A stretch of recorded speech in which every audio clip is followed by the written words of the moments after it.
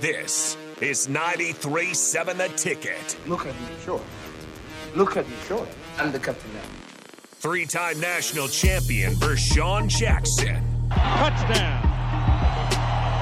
Vershawn Jackson, number 34, gets the touchdown. Terrell Farley. Defending Terrell Farley, who last week in his first start was a holy terror. Number 43. And Jake Bakoven. Coming at you live from the Coppels Chevrolet GMC studios in the heart of Lincoln, America. On air and online at theticketfm.com. Powered by Bauer. Here he is, Vershawn Jackson.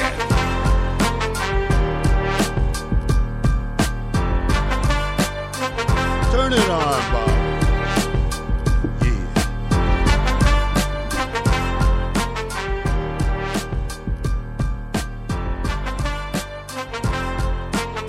Okay, I like that. Feel like a boxer coming out. Yeah, Rocco. Like the Huskers coming out. Yeah, Rocco.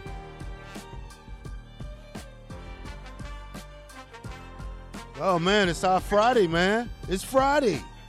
It's Friday. It's Friday for us with no good scent. By the way, good scent Tuesday. By the way, I'll be down here on Friday to get my good scent Rico, so be watching you. Better have it. Come on, man. Dude, so much news going on today. So much news out there in Ticket Land, Captain's Country. It is going absolutely bananas. We got a rock'em sock'em show for you. We're going to talk a little bit about John Morant. We'll talk a little bit to George Achola. It'll probably be 10:15, 10:30. He's going to call in. We'll talk about that. We'll talk Nebraska football. Mm-hmm. Finally. It's here. Yeah. News. I know you've been waiting. Coach Rhule's been keeping you in the mist. You look warm today. So we'll start. Terrell, break down this John Morant thing. What happened? Give me the lowdown. It's a lot of stuff going on with this kid. You know, after the famous thing with Shannon Sharp that happened, I guess they was in Indiana playing a game, and they got into it with some people, and I guess at the end of the game he rode off, and somebody pointed a laser, which they thought it was a gun, but this kid right here has a lot of talent, and he's just going away. So now he's just took a leave of absence for 2 games, but it's going to end up being more than that. Now the NBA is investigating him. So, it's just and what amazes me is that this kid has a father in his life. You know what I'm saying? Like, he has a father that's right by his side. And, and for his kid to act out like that, I mean, that's what a father figure is supposed to come in and make this kid stronger and better person to the world, So right now he's looking like just either a clown or a wannabe thug, which is not going to portray anything great for you in the NBA, because we seen what the gun accident with Gilbert Arenas and the other guy that went down, probably 10 years ago, just it's a lot of stuff that's going on which a team like this doesn't need all the publicity because they're trying to make a push to the playoffs. You got other guys on the team that that don't want to go through this. So, it's a lot going on with this young man that, he has to get it together. Yeah. Okay, so I don't know. I was kind of reading some lines. I haven't really read up much on this, but there was headlines that did he bring a gun to a opposing team's stadium? They don't know if he brought it.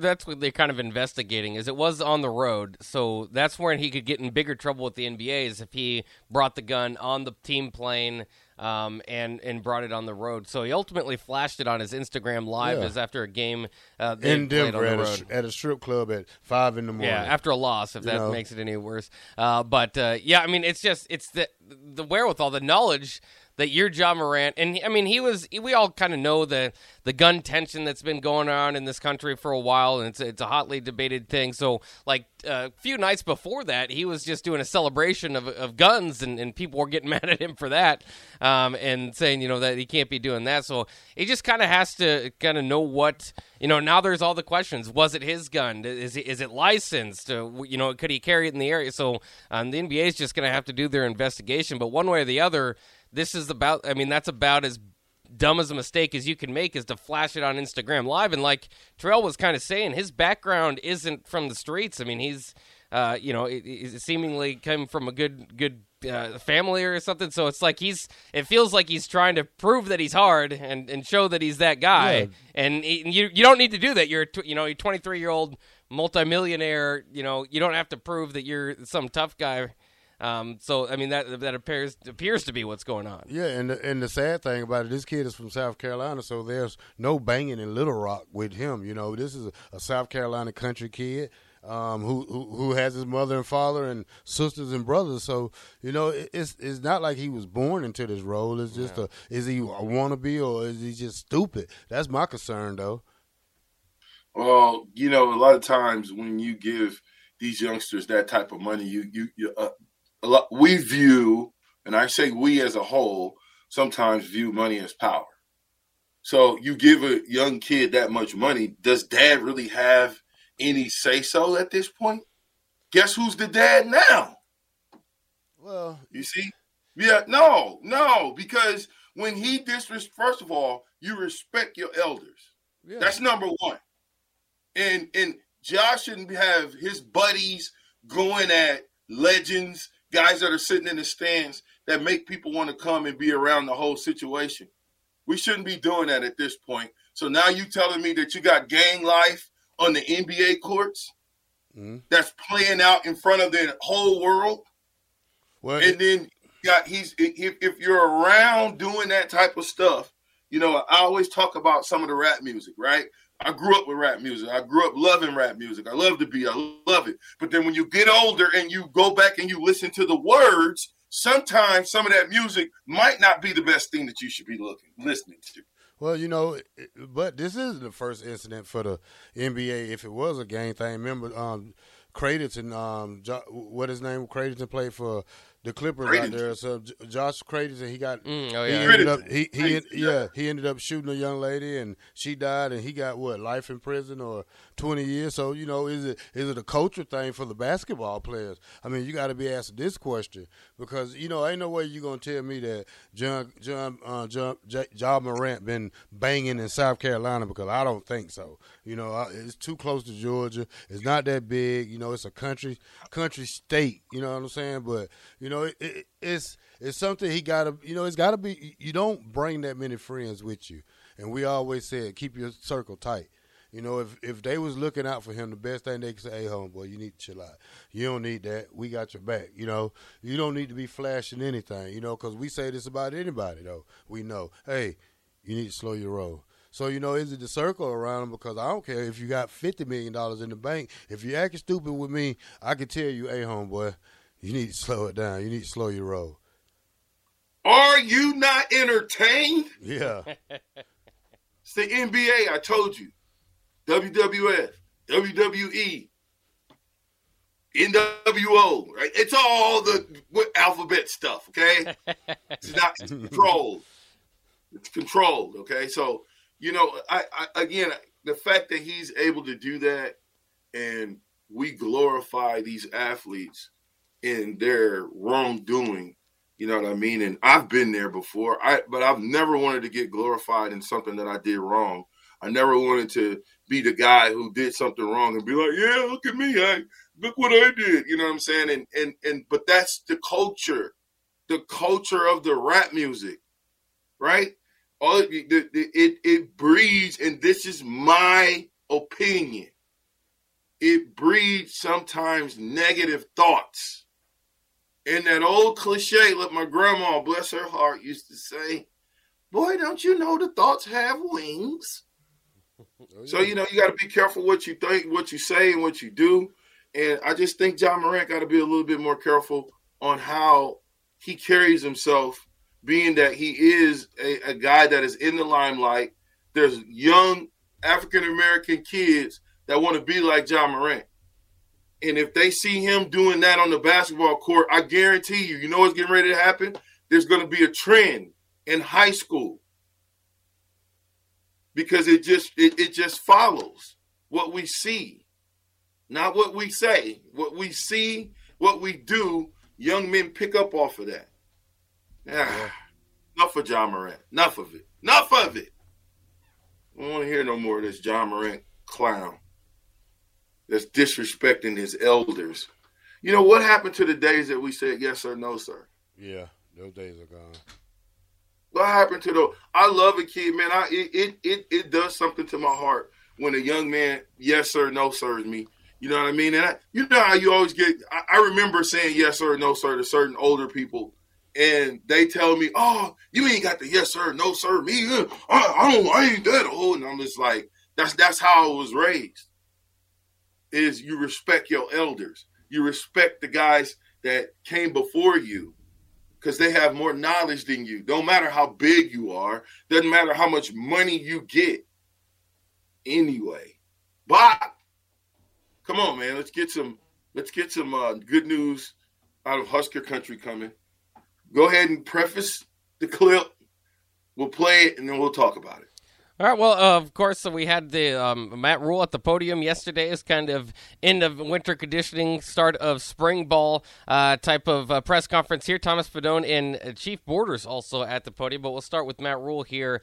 He was asked if anyone kind of has stuck out so far through winter and through getting into spring practices. Yeah, I'm not here to isolate any one guy or any group. There's a select group of guys that have really, really been good.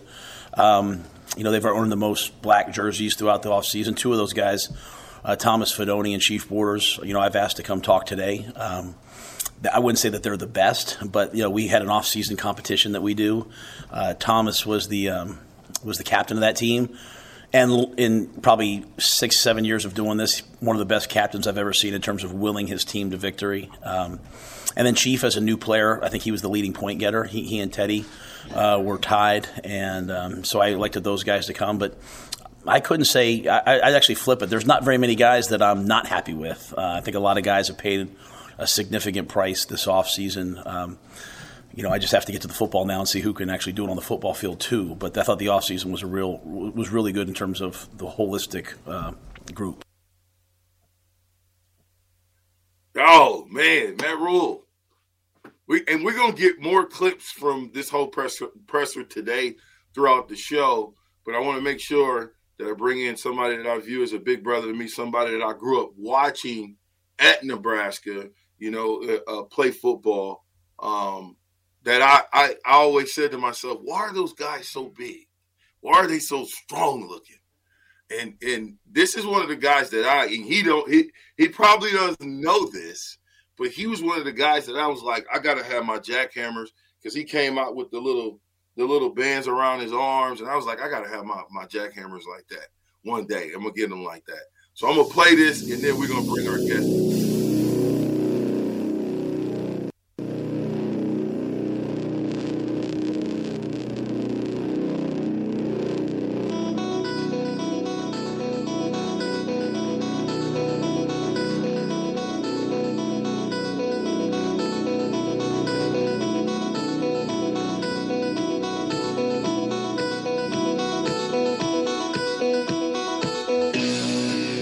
All right, without further ado, I got to bring you somebody that is a historian in Omaha sports. Not only a historian, an attorney, former football player for the University of Nebraska, football player for Omaha Creighton Prep, and soccer player. Yes, I said it. Soccer. Without further ado, George Achola, number 4. What's up, big bro? Oh, boy. Okay. How you like that intro? Well, that was as original as I've had a long time. No one's ever talked about my soccer playing days, I can tell you that. So. Well, you got to understand that, when you come from Omaha, you kind of get to know the landscape of the athletes that are around that I did anyway that are above me, and you were one of those guys. You know what I'm saying? Do you remember those Creighton Prep Central battles? Oh my God, yes. I mean, those were historic battles. It's just so sad that Central is following such hard times because those were always games you circled on your calendars. Those West Side Prep, there was Central Prep. Prepberg, and they had some great athletes, as Leotis, Curtis, a lot of ballers down there. Calvin. So I miss those days. How important do you think Omaha football in your era? What, 88, 89 to 91? 87? 87 to 83 to 87 was my high school years, and then of course we had the run in the metro area basically to the mid 90s with Calvin, Damon, all those guys. Omaha football was a critical part of the Nebraska foundation. Coach Osborne kind of had this formula. Somehow he was able to get talented guys out of Omaha. A lot of running backs, a lot of I-back-U came straight out of Omaha. That he found, tight ends like yourself, Dan Lohmeyer, my former teammates, Darrell Licey. That's how we built the foundation of Nebraska football, was with the Nebraska guys.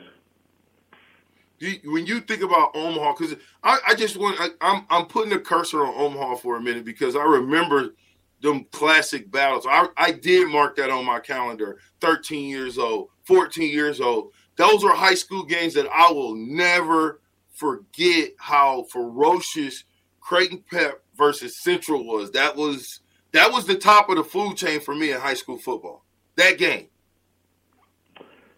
That game was definitely up there.